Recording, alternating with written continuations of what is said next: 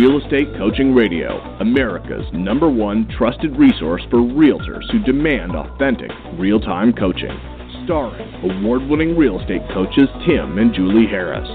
Get ready for unfiltered, full-strength honesty about what is truly working to get you into action and make you money in this new real estate boom. Now to our hosts, Tim and Julie Harris. And welcome back to Real Estate Coaching Radio. We are your hosts, broadcasting live from lovely Austin, Texas. Julie, welcome to today's podcast.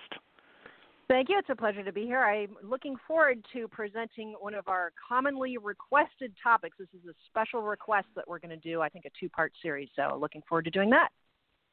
Excellent. Julie, if you're using your headset, just go right straight to your phone, okay? All right, so guys, a couple announcements. Starting tomorrow, we're going to be broadcasting in HD. We've got the studios completely set up so that the audio quality, per some of you who have been requesting it, is going to be fixed. It's going to be improved. So it should be literally HD quality starting tomorrow. Second of all, some of you have also asked about the Harris Rules Store. Harris Rules Store. If you'd like to pick up one of your free T-shirt, free coffee mug, whatever you'd like, and I say free because if you use the checkout, the code Premier at checkout, you only have to pay for the shipping and handling.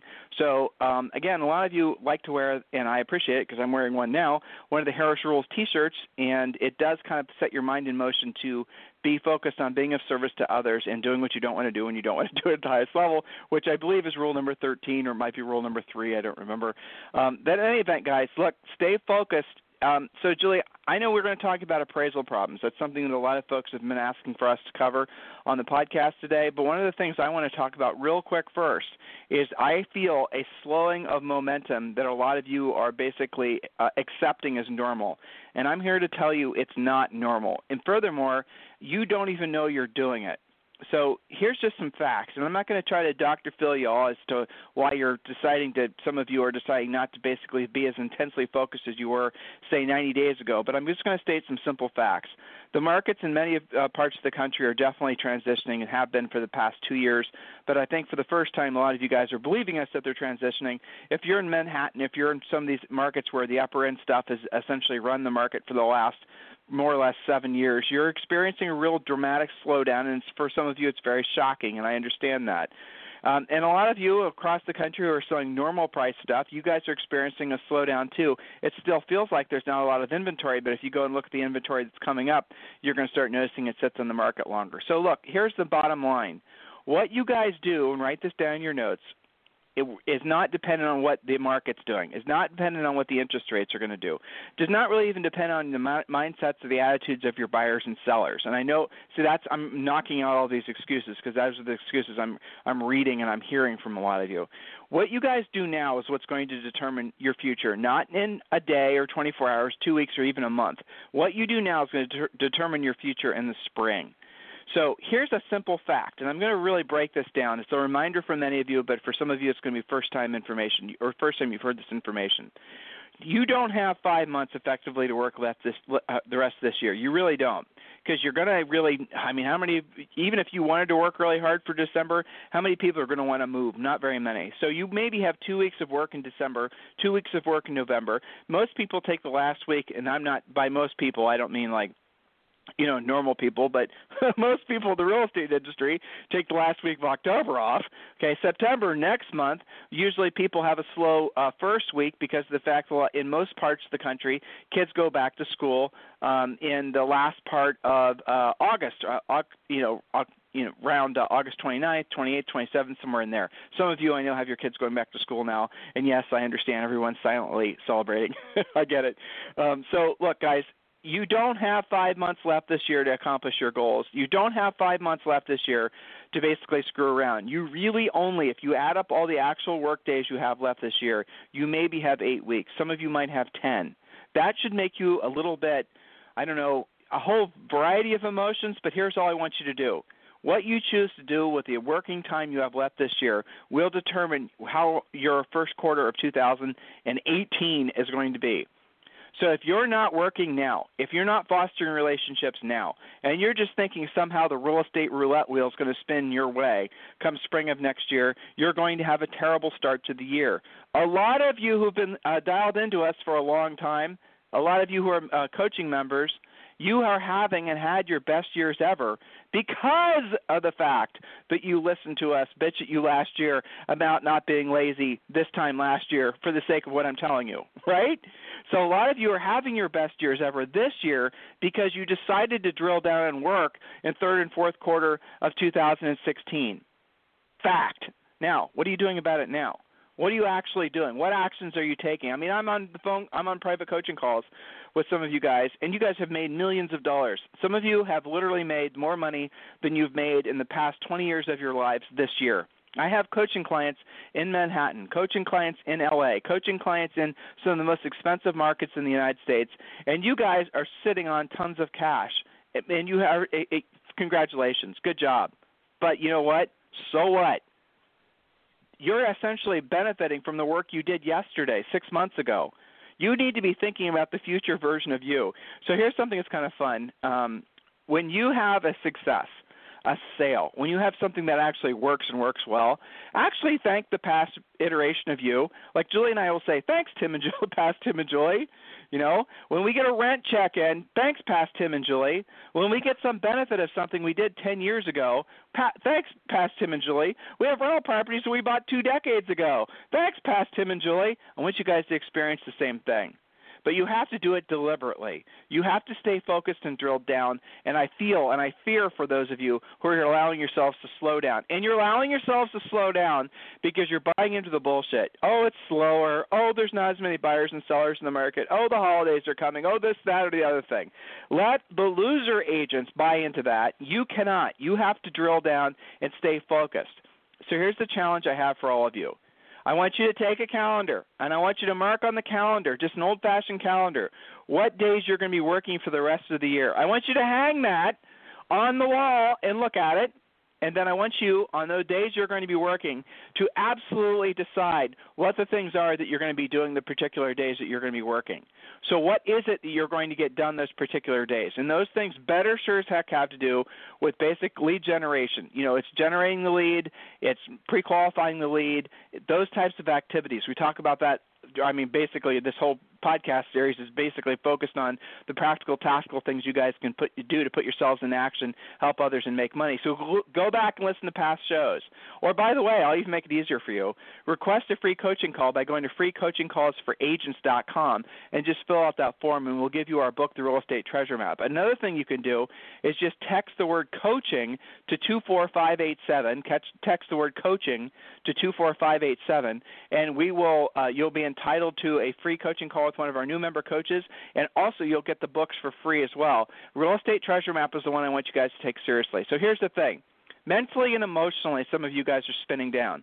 I feel it, and you have to stop it. You have to stop it because you have to take care of the future version of you. Julie, can I be any more clear on this? Am I being too dramatic? I think that's pretty Am I not dramatic enough? No, not at all. I think it's very clear and true, and all they have to do, I mean, you were talking about agents who have had their best months and best quarters ever. Track when the first time you spoke with those people who just closed. When was the last time, when was the first time you spoke with them? And that will show you how true what Tim is talking about really is.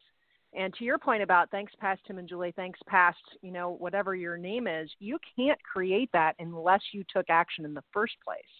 So I say I kind of do it the forward version sometimes coaching-wise where I'll say, if you don't take that action, you don't spend your time in the things that actually make you money today, you are guaranteeing that the future you, 30, 60, 90 days, 6 months out, can't say, thank you, past whatever your name is. You're making sure that that doesn't happen by not taking action today. And it's a choice. I think you earn the right to be self-employed by not acting self-unemployed every day. Well, Julie, I just had a call with one of our agents in Manhattan, right? And most of our agents, most of our higher-end agents, guys, we sign agreements with them that we will not disclose that we're coaching them. And you know what? I know we're the only ones that do that. But if I were in real estate, just being honest, guys, and I were having me or Julie coach you, I'd want to have the same thing. I'd want an agreement specifically stating that you know, Tim and Julie are not allowed to essentially announce to my competitors that you're coaching me, because obviously your competitors are just going to start doing what you're doing. Okay? I mean, that was one of the anyway. So that's just ridiculous that more people don't look at their businesses like we do in terms of basically protecting whoever your advisors are. But look, so I'm on the coaching call with one of these agents in Manhattan that's made tons of money, and many of you guys know who this person is. And so he just got back from Paris. He bought a Bentley this year. He chartered a yacht when he was over there with his buddies who he paid to fly over. I mean, this guy was living like a rap video this whole year in essence. And he started telling me about how he's, you know, for his family and how he's buying presents and all this rest of it, and how he's surprised his wife with Summer May's bag that she got, all this stuff, right? And I was celebrating with him because I'm his coach, and I know that he worked his ass off to get there, and he had to basically do a hell of a lot of doing what he didn't want to do, and he didn't want to do at the highest level, but we were there. Now, he was like, but what he didn't realize was he was spending too much time celebrating and not enough time getting back to work. So I let him celebrate, and I listened to him, and, you know, I congratulated him. We did that for like maybe 10 minutes of our call. And then I say, is it okay that I tell you something that you probably don't want to hear? Is it all right that we now have a coaching call where I can make sure that basically we're celebrating like this next year at this time? And you know what? He got it. He understood. He had been doing none of the activities over the last like 90 days, not really at a high level of intensity, that he had to get there to enjoy this success. He basically had stopped doing the real work in his business. And I reminded him, and so what I had him do is the exact same thing I'm asking you guys to do.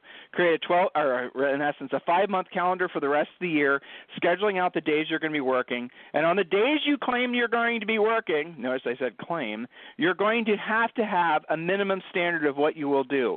3 to 5 things that you'll do every single day. Otherwise, you're just screwing around. And the things you must be doing are the things that are going to result in you basically being of service to other people and generating a paycheck. Julie, we need to take a quick commercial break. I need to top off my coffee. And then when we get back, we're going to talk about the top 20 strategies to avoid an appraisal apocalypse. Boy, that's dramatic. I love the name. Okay, we'll be right back. Real Estate Coaching Radio with Tim and Julie Harris is brought to you in part by FirePoint. Growing a real estate business is all about knowing your numbers. Long-term success in real estate is knowing how to capitalize on those numbers daily. As the head of your team, whether it's 1, 100, or even 1,000 people, FirePoint is the all-in-one business solution for you. Created by agents for agents, FirePoint is more than just another CRM.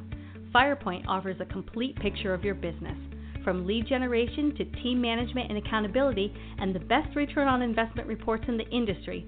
FirePoint is the solution that is focused on what matters, showing you the most profitable path to more closed transactions. Schedule a free demo at firepoint.net. Okay, we're back. So, Julie, why did you decide to focus today and tomorrow's shows on appraisal problems? Yes, well, it's a good question. It is mainly because in our Premier Coaching class, this comes up quite a bit. And also, I see a lot of chatter on Facebook and different agent groups, and it comes up on private coaching calls as well. I think that we're seeing more of this as markets, you know, kind of are deciding how hot and for how long they're going to be with these multiple offers and what agents are having to do to score that listing for their buyer going over list price, and then everybody lives in fear of that cut appraisal. And indeed, that is a legitimate fear because it does happen. And then what are you supposed to do about it? So we wanted to address all of this in kind of one piece. And we're going to talk about how will you know there's an appraisal issue on the horizon, what should you know to prepare, and what should you do.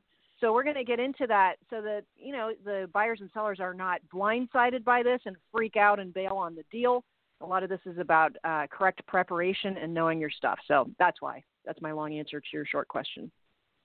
Well, and so your responsibility, whether it's you're on the buyer side, seller side, or you're double ending the listing, is to understand the nuances of how to get these appraisals together. A lot of you guys are not doing the prep work and not preparing the transaction for potential appraisal problems. And the appraisal problems, I'm here to tell you, are getting worse. And a lot of you guys know they're getting worse, but I'm telling you they're getting worse. and that pattern is going to continue. So you need to absolutely positively become really efficient on understanding why appraisal problems happen. And oftentimes they happen for the stupidest reasons. And so we're going to be going over a lot of these are kind of like the ground rules, the rules that you guys need to be writing down, paying attention to, so that when you see any of these problems starting to bubble up, or more importantly, when you suspect the problems are going to happen because, let's say, for example, they have an out of area appraiser that comes in, something like that, you guys can basically head it off the pass. So, Julie, go ahead. Yes, so I pulled out one of my favorite quotes, not just about being prepared for appraisals, but life in general. There's a great book by Chris Hadfield, An Astronaut's Guide to Life on Earth.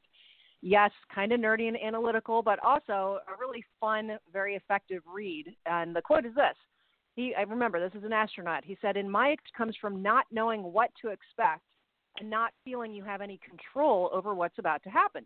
When you feel helpless, you're far more afraid than you would be if you knew the facts." And that made me think of our appraisal issue. So, how do you know if you should possibly be anticipating this problem? What are some of the early warning signs? So I'm going to go through this relatively fast so we can get to what to do about it.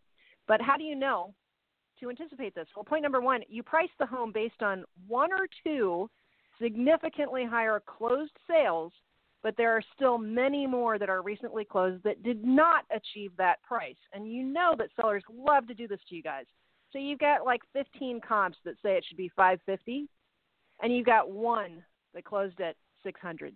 And guess what they want to use? Guess what you want to use, right? You don't want to lose the listing over that. So that's recipe for a potentially cut appraised value, because appraisers are less emotional about their pricing, more analytical. So point number two, when you might be anticipating this, you price the home based on recent comps plus. Okay, with big plus signs, comps plus something, accounting for appreciation in a crazy market. And you're rolling the dice that you're right. So you're actually pricing over your last best comp because the market's been acting hot, and you figure, we'll see if we can get it, right? Houses are worth what people are willing to pay, at least until an appraisal comes out, right? So that could be an early warning sign. Point number three, you don't actually have any comps due to lack of recent sales, lack of similar enough sales, or lack of similar enough comps in some way. It comes up a lot in Premier Coaching, Tim, where people will have the question, I can't even find any comps. Maybe it's too unusual. Maybe it's too far out. Maybe there just hasn't been a closing in that neighborhood for ages. So you're guessing at price, and you're guessing high. Recipe for an appraisal issue. And the last point, number four, this is the worst mistake, I think. You priced it based on what the seller, quote, needs versus what the comps actually tell you. This is known as seller pricing. Anything else you'd add to that, Tim, for early warning signs when you should be probably freaking out that you're going to have an appraisal problem? I think it's worth mentioning, Julie, that we're not giving them permission. And this is, again, I'm saying this for the newer agent's sake mostly. We're not giving you permission to act like sometimes you guys will go to extreme and you'll start basically being real buttheads about pricing. So we're in a transitioning market. In a transitioning market, and Julie alluded to this, you're going to see a lot of sellers that are going to grasp onto the realities from maybe 6 months or a year ago. So they're not going to want to use the 5 comps that show their house is worth $100,000 less than they think. They're going to want to use the 1 comp that shows there's hope that it might be worth what they're hoping it's worth. You guys are knowing what I'm talking about if you're dealing with sellers. In a transitioning market, you still have lots of news reports, lots of things coming out everywhere that are blowing sunshine up sellers' butts and making them believe that they're still completely in control of the market in all markets, and you guys know that they're not. So when you're in a market like this, it's important that you do not go psycho and make it so that you lose the listing over price. If the seller has to sell and you are in a situation where you knowingly have to take it over price, you can and you should so that you get the listing, but you must be honest with the seller about what's actually happening. Say, Mr. Seller, listen, I appreciate the fact that you think the house might be worth X, and in this marketplace, Mr. Seller, there are no definites, but I can definitely tell you have a fantastic property. So let's do this. Let's start the price out at X, your price, and after 2 weeks or 10 showings, if we don't have a written verified offer on the property, then we agree to adjust it down by 10% so that we're more in alignment with the market's expectations. And so, again, here's some advanced coaching for you guys. Never say lower the price. Lower the price to any seller is basically like, I don't know, I was going to say fingers on a chalkboard. Yeah, it's not something they want to hear. pricing, numbers, they're ego. And if you basically tell them to lower the price, what you're in essence doing is you're essentially attacking their ego, and they're going to go into full-blown defense mode, and you're going to be back on your heels. It's going to create stress. You might lose their relationship over it. So you need to purge from your vocabulary the words lower price. You need to say instead, reposition the house on the market so that we correctly reflect the market's expectations. Okay? That's a nice PC way of saying, Mr. Seller, you're crazy about your price. Mr. Seller, we just need to be in alignment with the market's expectations. So just open your mind to some of these problems that we create as salespeople. You know, we create ourselves just because we're essentially being lazy on how we say things. You need to be more sensitive to the fact that a lot of these sellers, even though they're selling a house that, in your mind you're thinking, well, it's your old house. It's still a personal item. And their ego is still associated with it. It could be an investment property, still the same thing. So you need to be respectful of that. So, Julie, let's jump right in. That's it. So back to our astronaut friend for a second and the topic of what you should be doing about this. He said anticipating problems and figuring out how to solve them is the opposite of worrying about it. It's productive. So we need to get cracking on this. What should you actually be doing? What can you know in advance of the appraisal? Well, point number one, if you're on the listing side, you have to know the seller's actual net numbers. And I would say even if you don't think you're having an appraisal problem, you should be doing this. Do a real seller's net sheet. Have one at the price you're in contract for, the high ones that maybe you're worried about, and another one prepared based on the likely appraised value. Present the sellers with both. How much room is there to fluctuate for the seller? Well, a lot of these problems, Tim, that I hear about through coaching calls and, the Facebook page, a lot of it is because the agent and the seller aren't even talking about real numbers. They're guesstimating because nobody did a net sheet for the seller. And I think this is more of a problem in the West Coast because agents are less involved the transaction once they get it in contract. Everyone needs to be talking real numbers, but especially if there's a potential appraisal issue. That way, you know what you're talking about, right? So point number two, if you're on the buyer side, know the buyer's financial situation. Are they using every last dollar for their down payment? Are they buying before they sell? Is this an FHA or VA deal? It matters if the appraisal comes in too low, right? So especially if a buyer is guaranteeing the difference, do they even know what that means? And how much money are they good for when that's getting eaten up also by their down payment? Point number three on stuff you should know. What are the comps that support the price your buyer or seller is now pending at? Secret, early warning sign, if you don't have any, you're in trouble. Okay, so what are the comps supporting the price? Is it price per square foot? How does it compare? Preview pending comps if necessary to defend your pricing, but be ready to defend your pricing. And again, if you don't actually have any comps, you're going to have even more strategy of what your plan is going to be. So, point number four, if you're the listing agent, are you clear on how or if your seller is motivated enough to take less than what you got them in contract for, less than their current pending price? If it was multiple bid, it got bid up over list price, and that's what they're hanging their hat on because they just got themselves into contract based on that higher price. Well, are they motivated enough, and do they have enough financial ability to close anyway? What's your margin of error? Am I being too analytical, Tim? This is like, No, it's good stuff. If you're going to be analytical, Julie, you can go full-blown analytical on these guys because we're talking about something analytical called appraisers, right? Well, that's true. That's a good point. Well, but Julie, it's funny that it's funny you actually. But it's funny that you asked that question because that's a lot of the times where agents who are, agents, most of them aren't analytical, are going to run afoul of people that are analytical, i.e. appraisers. The miscommunication because you guys aren't taking the time to basically master your craft is what causes you problems. And look, analytical people, they make mistakes too, and one of the mistakes they make is they're conflict avoiders by nature. So they're not necessarily going to take the time to basically do some extra digging into the comps and whatnot. You sometimes, as Julie's alluding to, are going to have to help them with the comps. Oh, Tim, what are you talking about? We can't come in direct contact with the appraisers anymore. Well, you guys, everyone here knows that you can. So, look, I'm not telling you to break any laws or break any rules, but the fact is if you've got an appraisal problem, it's probably because you have an appraiser who is the problem. Sort it out. Go through the lender. Go ahead, Julie. That's right. Good point. So point number 5, you've got to know what has the activity been on the listing. Has there been tons of showings and offers? What do the other offers look like price-wise? And should you take a backup offer so that you have more bargaining position when it comes down to defending the appraisal or contesting the appraisal, splitting it up? How is that going to be handled? You know, as a listing agent, you have far more power if you can say, well, okay, we'll just take another offer.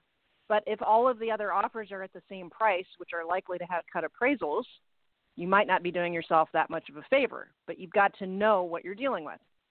So point number 6, if you're the listing agent, here's a great strategy. Write into the contract, if your market tolerates this, it doesn't fly everywhere, but consider writing into the contract that the buyer will be responsible for any difference between contract price and appraised value. Now, note to self, some buyers agree to this without any understanding or without realizing how much money this could cost them, so you might not be out of the woods on this.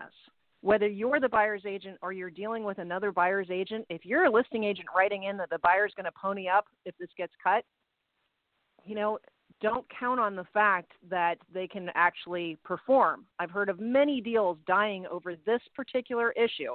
The buyer would do anything to get this house. They're competing. They'll go over list. They'll guarantee the appraisal. Just get me the house. And then when it comes down to it and they find out that they guaranteed a $25,000 difference that gets taken out of their down payment money, or they're going to have to go borrow it somewhere, the deal dies. And then you're back to the drawing board. So be careful if you're writing it in that you also are making sure everyone is crystal clear what that potentially means, and be ready for smart buyer's agents to put a cap on that. So point number 7, and this is related. So if you're the buyer's agent, know what your buyer's tolerance and ability to make up the appraised difference actually is, as we just said. Are you rolling the dice, or do they actually understand? Are they okay making up the difference of up to $5,000, and then after that we have to talk about, you know, a different remedy?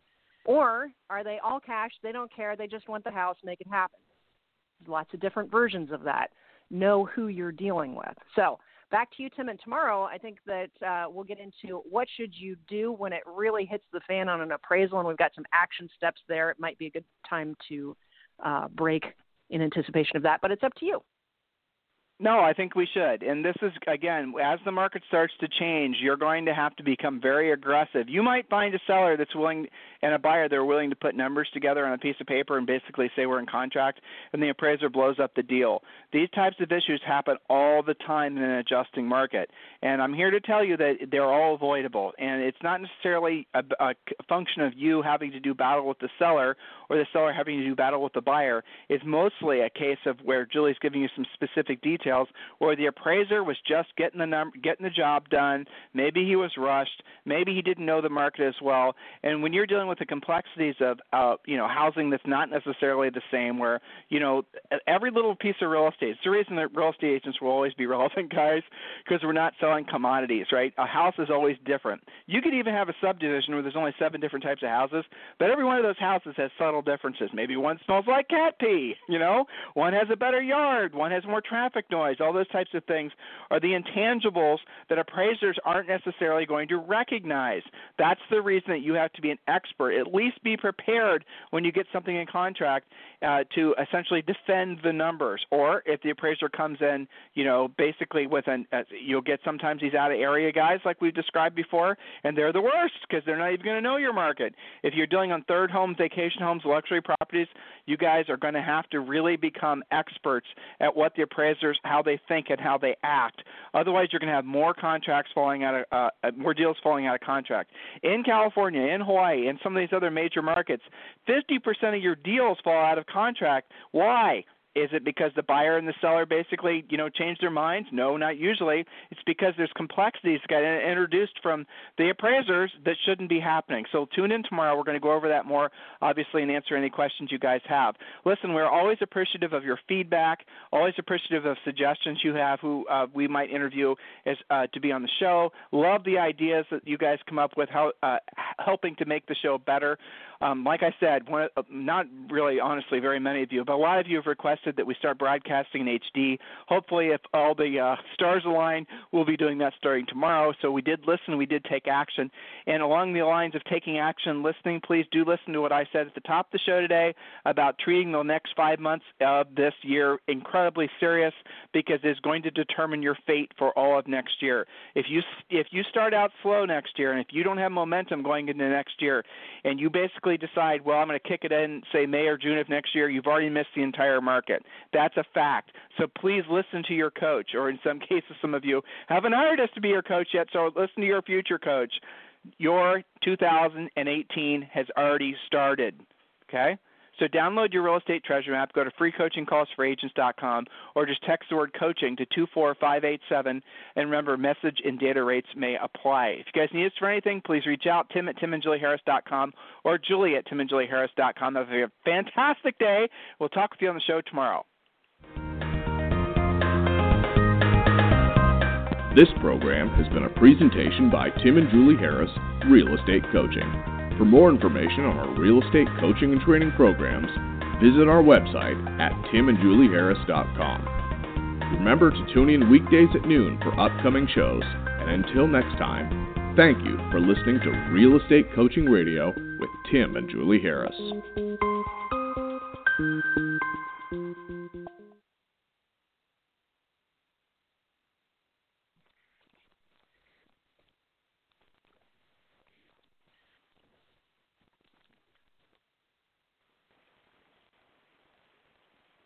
This podcast is a part of the C-Suite Radio Network. For more top business podcasts, visit c-suiteradio.com.